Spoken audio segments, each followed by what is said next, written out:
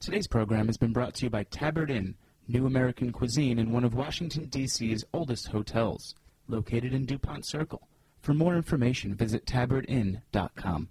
I'm Grace Bonney of After the Jump, and you're listening to Heritage Radio Network, broadcasting live from Bushwick, Brooklyn. If you like this program, visit heritageradionetwork.org for thousands more.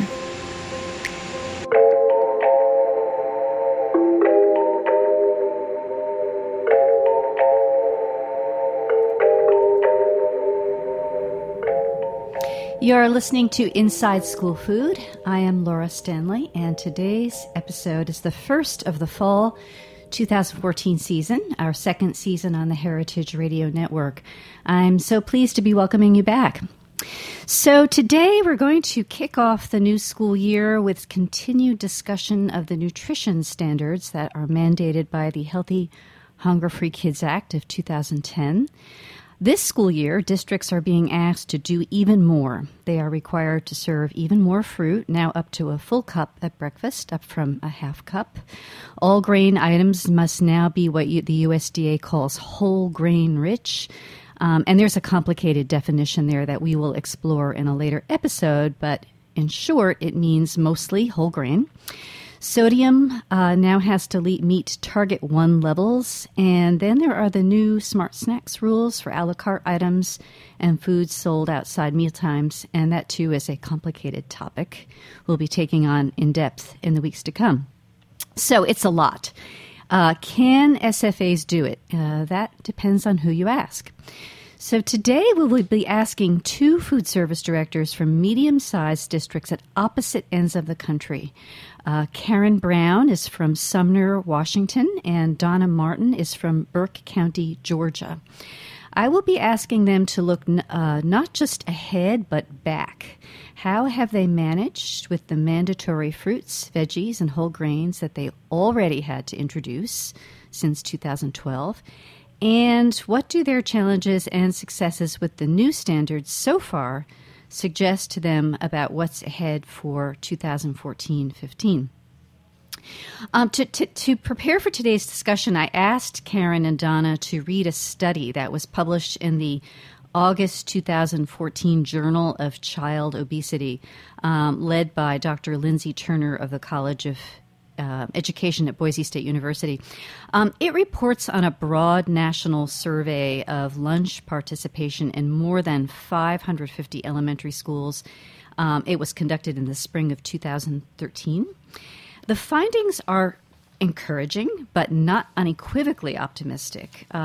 Half of the respondents said that students complained about the new meals at first, not surprisingly, but 70% agreed that students now like the new lunches. The study also found that acceptance is generally better in districts where a majority of children receive meals free or at a reduced price, and acceptance also tends to be better in suburban and urban districts than in rural ones. And for a link to that study, by the way, please visit Inside School Food on Facebook. So we're going to start our conversation with Karen Brown. Welcome to Inside School Food, Karen. Thank you. Good morning. Good morning. So you majored in food science and human nutrition at Washington State University, where you decided on school food service as a career a long time ago. So you've been working in the field for 21 years.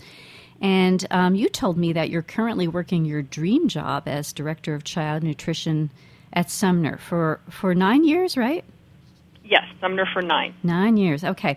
And you're active in the School Nutrition Association. You sit on the Resolutions and Bylaws Committee, and you've served as Education Chair for your state association, right? Yes, that's correct.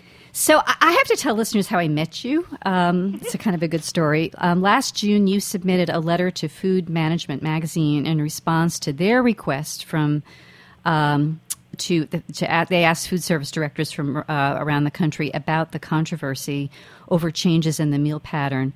They asked them to weigh in with letters. And your letter was so sincere and thoughtful, and I thought really reasonable, that I decided I needed to get to know you. So we'll be talking a little bit about that letter shortly. But first, Karen, tell us a little bit about your district. We are a suburban district of 8,700. We have 13 schools, 5 secondary schools, and 8 elementaries. Our free and reduced percentage is about 35, so we're kind of a middle-income sort of district. We have 2 high-needs elementary schools that are over 60% free reduced, but the rest of our district is pretty moderate, between 25 and 30% free and reduced. Right. And I took a look at your menus online, and it's familiar, kid-friendly kind of fare. Lots of chicken burgers, pot roast, enchiladas, and lasagnas. Obviously, there's lots of different kinds of fruits and veggies every day. And you've got some scratch cooking going on in your kitchens, right? We do, yes.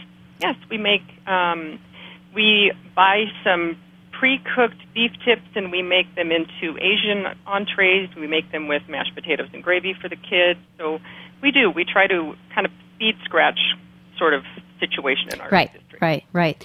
And you told me that most of your students have not been resistant to the changes in the meal pattern. Can you tell me a little bit about that?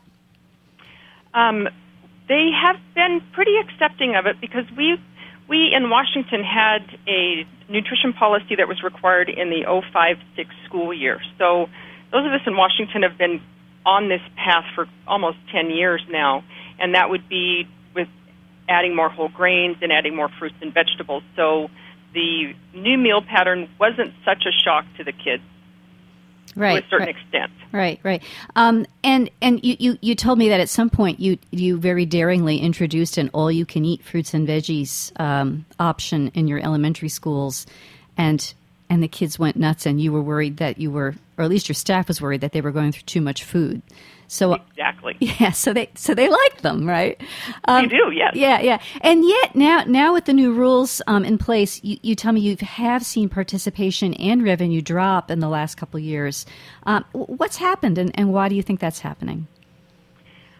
The drop in participation and revenue came mostly from our high schools.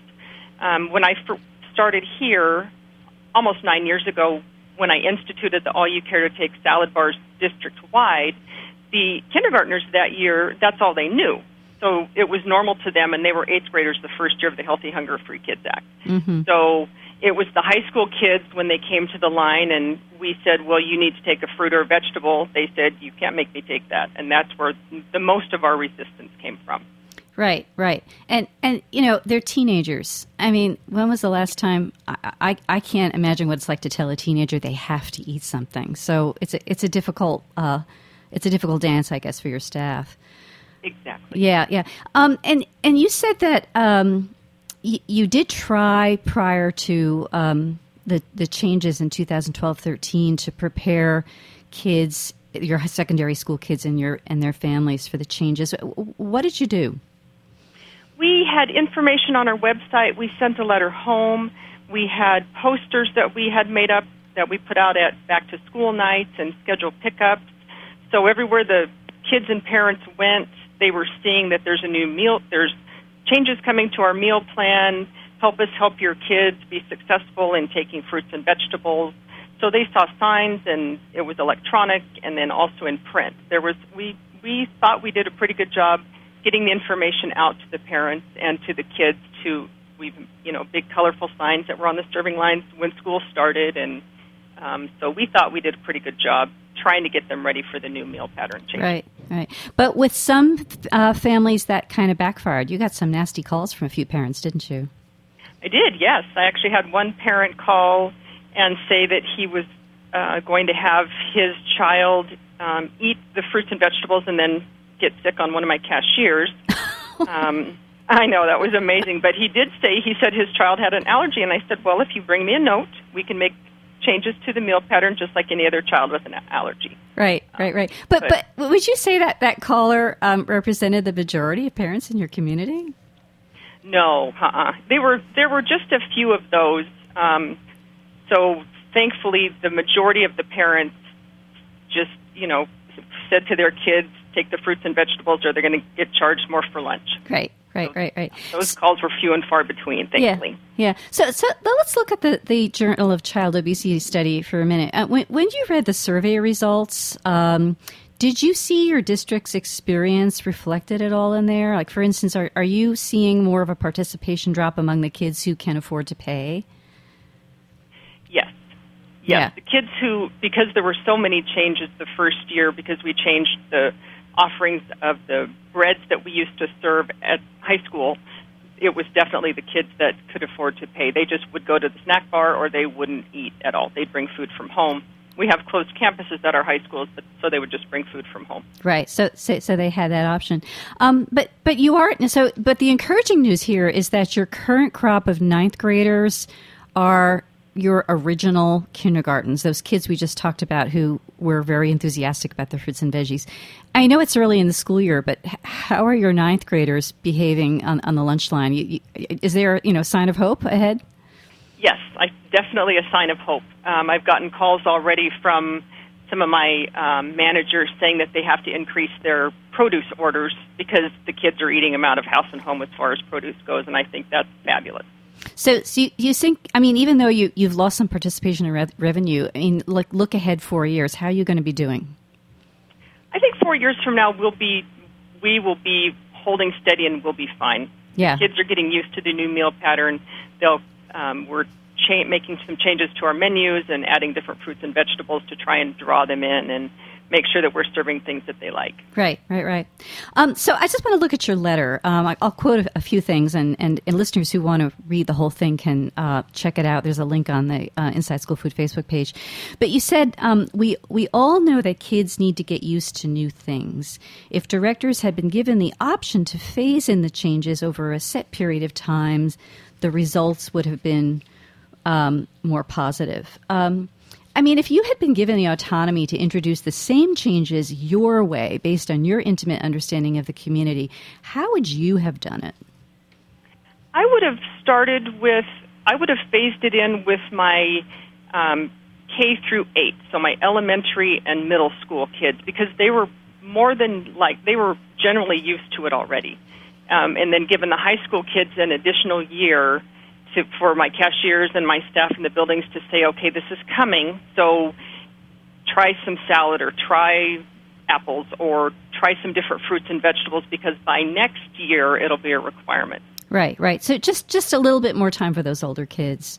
But at this point, are you in favor of a temporary waiver, or you feel like it's okay to stay the course? It's definitely okay to stay the course. Even if there was a waiver, we in Sumner would not change. We've started down this path, and there's no reason to go back. Right. Yeah, and another quote from your letter, you say, in spite of everything, we will continue on the same path that we started 8 years ago. We will continue to serve kids healthy meals that include a variety of fruits, vegetables, and whole grains.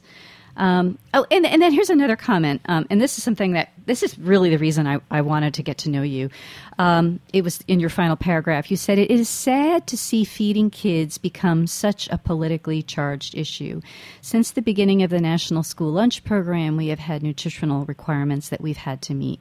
Somehow that piece of information has been conveniently left out of all the conversations leading up to the Healthy Hunger Free Kids Act. How has all this politicization of school food affected your image and the community you serve? Well, I think because the information was left out that we've served healthy meals all along, I get more calls from parents saying, why would you serve chicken nuggets or pizza? Why are you serving things that aren't good? And then I explain to them that our pizza crust is whole grain, our breading on our chicken nuggets is whole grain. In fact, I just had a call Friday. The chicken in the chicken nuggets is white meat. We serve brown rice. We serve whole grain breads. We've done that for years. It's not unique to us here in this district or in the nation. People have made these changes, seeing that the changes in the meal pattern were coming.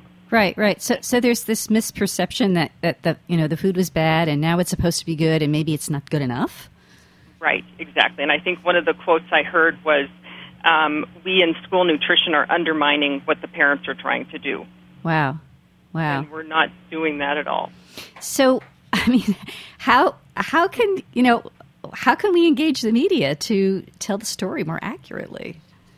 It's a challenge, huh?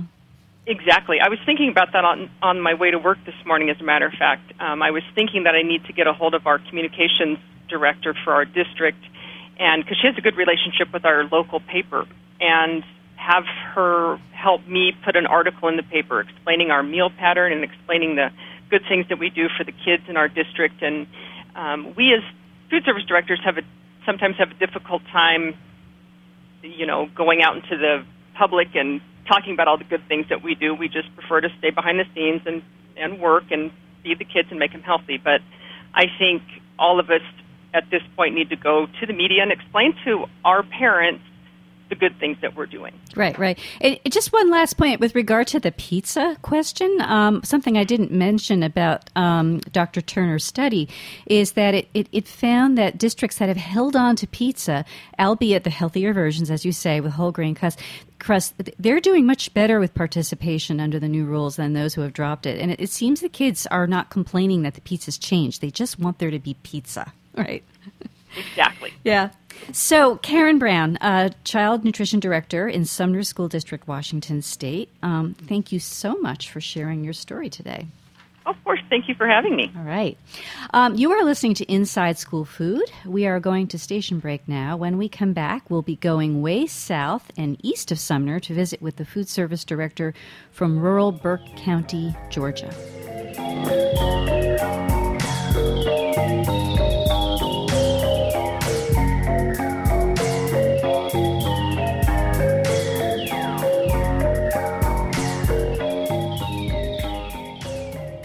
The following program has been brought to you by Tabard Inn. Tabard Inn, Washington, D.C.'s quintessential small hotel, is located on a quiet tree-lined street just 5 blocks from the White House. Vibrant yet unassuming, the Tabard is comprised of 40 sleeping rooms, each unique in character and design. Feast on eclectic American cuisine in their acclaimed restaurant, or enjoy a cocktail and listen to live jazz in one of their cozy Victorian seating areas. Mingle with travelers from around the world who find the Tabard the only place to stay when taking their travels to Washington. For more information, visit tabardinn.com. Welcome back to Inside School Food. Today we're speaking with food service directors from 2 mid-sized districts in different parts of the country about their experiences in coping with mandated changes in USDA meals programs.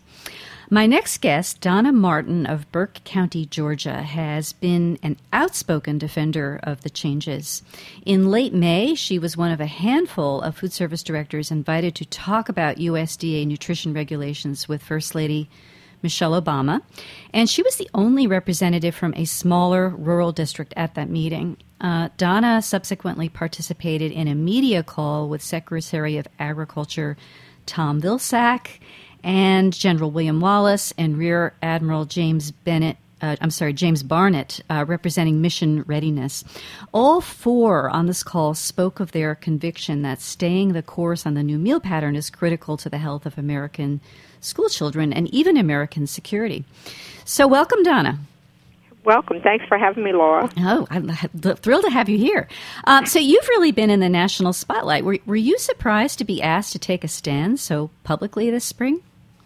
Well, I really wasn't, because I've been working with Janie Thornton and USDA and looking at the proposals and the regulations, and I think they've been very interested in what we have to say, and I've been kind of sharing my thoughts with her, and I think she knew that I was supportive of them, and she's had a really tough road to hoe with, trying to get these going, and so she knew that I was supportive of them, and so she called and asked me to do her a favor and do the talk with Secretary Vilsack, and I told her I was glad to, and from there came the invite to go to the White House.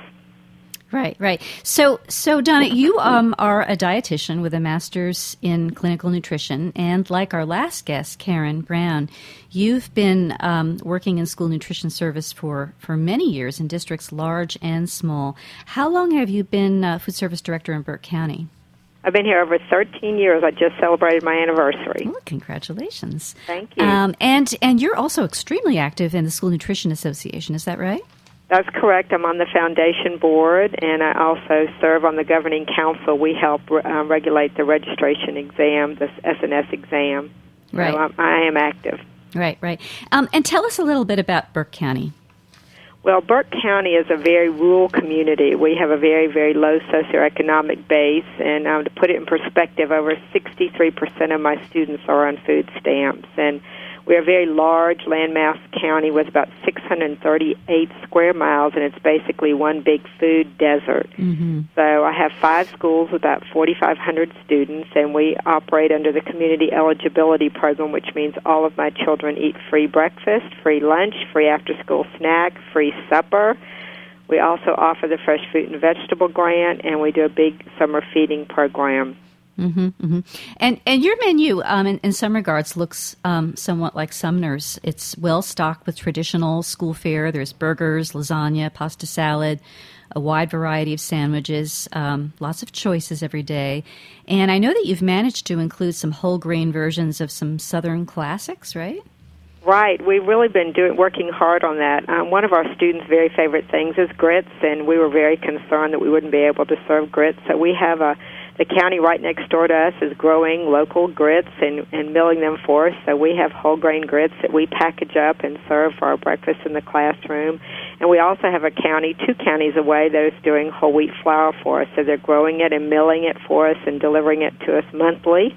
And so we have locally grown whole wheat flour, which makes fabulous rolls. Right. There's a great farm-to-school story in there. Wonderful farm-to-school work going on in Georgia overall.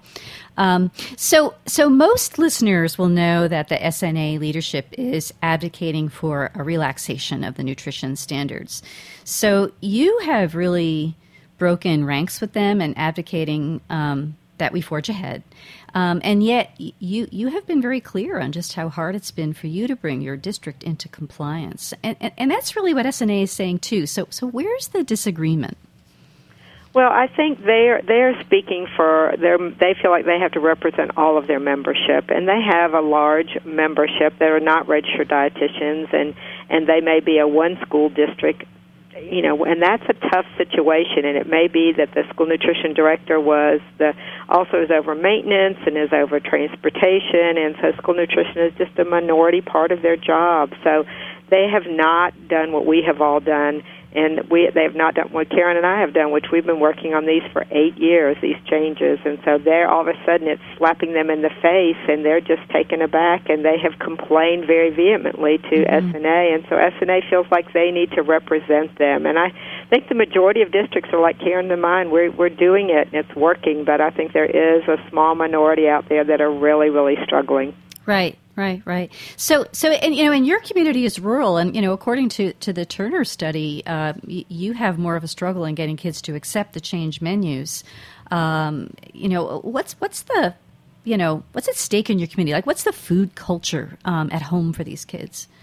Well, the food culture at home for my kids, disappointingly enough, is that this is probably their last hope to get a good meal is at school. When they get home, the best thing they might eat is a Hot Pocket or something like that. A lot of times it's just potato chips and juice or something like that, sometimes candy. The parents do not cook, and so we have a real challenge to make sure that we give the kids the best nutrition that we can give them. And so that's why I feel very, very strongly that we cannot go back on these regulations, that my children, it's very, very important for them to get all these fresh fruits and vegetables that they're not going to get at home because they do live in a food desert and their parents don't have cars and they can't get to the grocery store, maybe a little corner store that they go to, and so they're just going to just buy whatever they can buy, and it's a financial issue. So there's a lot at stake for my children, and I feel very, very strong about making sure that I provide them optimal nutrition. Right. And then you know,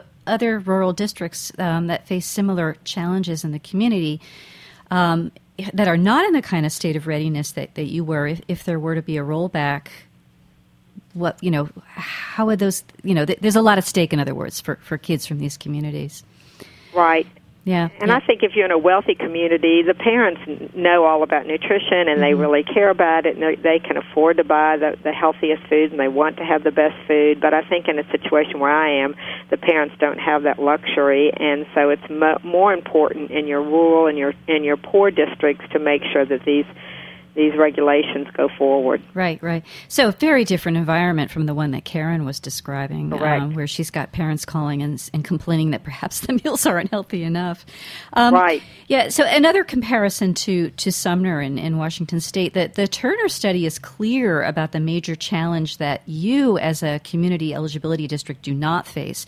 You do not have paying students who can choose not to participate. Can you comment on that? We talked about something called what you called paid lunch equity. Explain what that means. Right. Well, I think one of the disappointments a lot of districts have had is they've had to, that have paying students, they've had to increase the cost of their meals to meet the cost of federal reimbursement minus the 38 cents that they get from the government. And so the cost of their lunches have gone up and up and up. And so a lot of parents have said, if you have 2 or 3 kids and you're having to pay $2.50, $2.75 for lunch, they just say, I can pack a lunch cheaper than I can pay for my children at school. So I think that's been an issue. But I think also there's been an issue with the cost of rising health care costs for all of us. And so that has made a lot of districts their costs have gone up tremendously because of that. And I think we've got to look at it's not just the rising cost of food, but it's the rising cost of labor and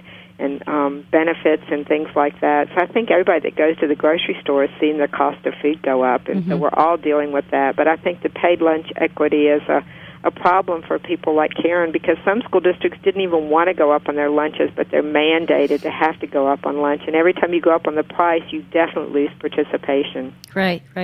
So it's really like cost is the central issue, I think. Would you agree? Absolutely. And I think, people ask, well, why don't you ask for more money? I said, we're not going to get more money. It's not even an option. But I think something that I would suggest we ask for is more commodities. I think if we had got more commodities, it would help all of our American farmers, and it would give us food, and I think it would be a much more of a win-win situation if we asked for an increase in the commodities instead of just asking for an increase in money reimbursement for us, because I think times are just really tough everywhere, and it's going to be hard to get more money. Right. Well, that's an interesting point about commodities, and that's a huge topic. I'm really glad you brought it up, because now I want to do an episode on Inside School Food just about that, so thank you for that. Right. Good. And again, I also want to make another kind of challenge to the press, as I did in the first segment. I read a lot of what's being reported in the press, both national and local, and I feel like the issue of cost and the kind of strain that districts are under with regard to costs is they're kind of missing that because they're talking about the policy controversy. Right. So, yeah. And one last thing, we've also talked a little bit about what you're observing with regard to food shortages, which seem connected with the new standards and the increased demands for fruits, vegetables, whole grains. What's going on? Well, it's terrible. I think that, so many districts finally decided this year they had to bite the bullet and do all these new regulations. And so with the increase in fruit requirements at breakfast from a half a cup to a cup, a lot of people were serving juice at breakfast, and now they can only serve 50% of the fruit as juice, so they have to serve a half a cup of fruit at breakfast. So we're seeing a shortage of canned fruit all over the country, and we're also seeing a shortage of fresh fruit because they cannot keep up with the demand. But we're seeing a shortage in ketchup because we're all using low-sodium ketchup, and they cannot do it. We're seeing a shortage of chicken with whole grain on it because they cannot make the chicken fast enough. And we're seeing a shortage of baked products like Tostitos and chips and things like that because all of a sudden everybody's using those things. And so it has just wreaked havoc with us in our school district this year trying to get the things that we need, because the vendors just have been trying to gear up, and they just really cannot. Right. So that's an unanticipated challenge as we head into this school year. So we'll be tracking that and seeing what that happens. So finally, Karen Brown's final remark in her letter to Food Management, she said, "It is sad to see feeding kids become such a politically charged issue." And as someone, kind of, in the middle of this, I mean, in your view, what can be done to bridge the divide in the school nutrition community and move everybody forward on shared goals? Well, I really do think that we all need to realize that USDA wants us to be successful. I mean, they're looking for this program to succeed just like we're wanting this program to succeed. And there's always growing pains with any kind of program. And, look at Obamacare. There's been all kinds of growing pains there. And so I think we just all need to be communicating together.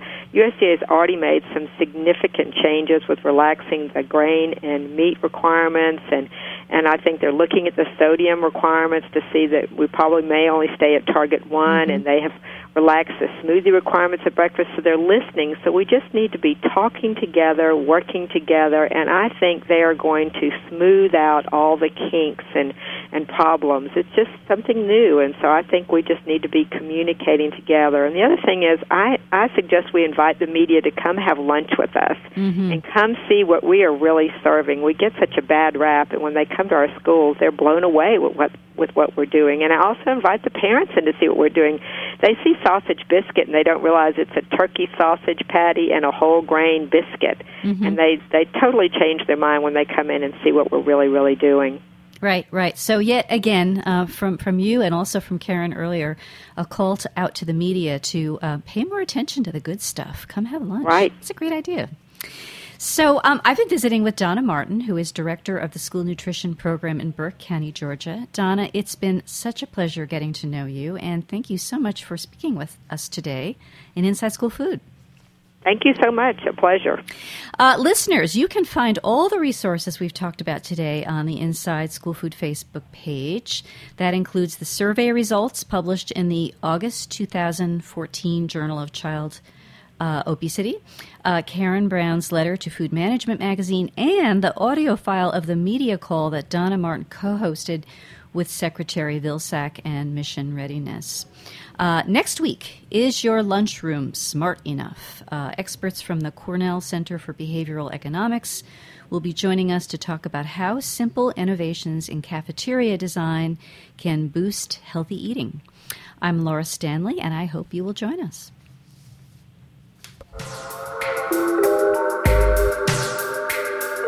Thanks for listening to this program on heritageradionetwork.org. You can find all of our archive programs on our website or as podcasts in the iTunes store by searching Heritage Radio Network. You can like us on Facebook and follow us on Twitter at heritage_radio. You can email us questions anytime at info@heritageradionetwork.org. Heritage Radio Network is a 501c3 non-profit. To donate and become a member, visit our website today. Thanks for listening.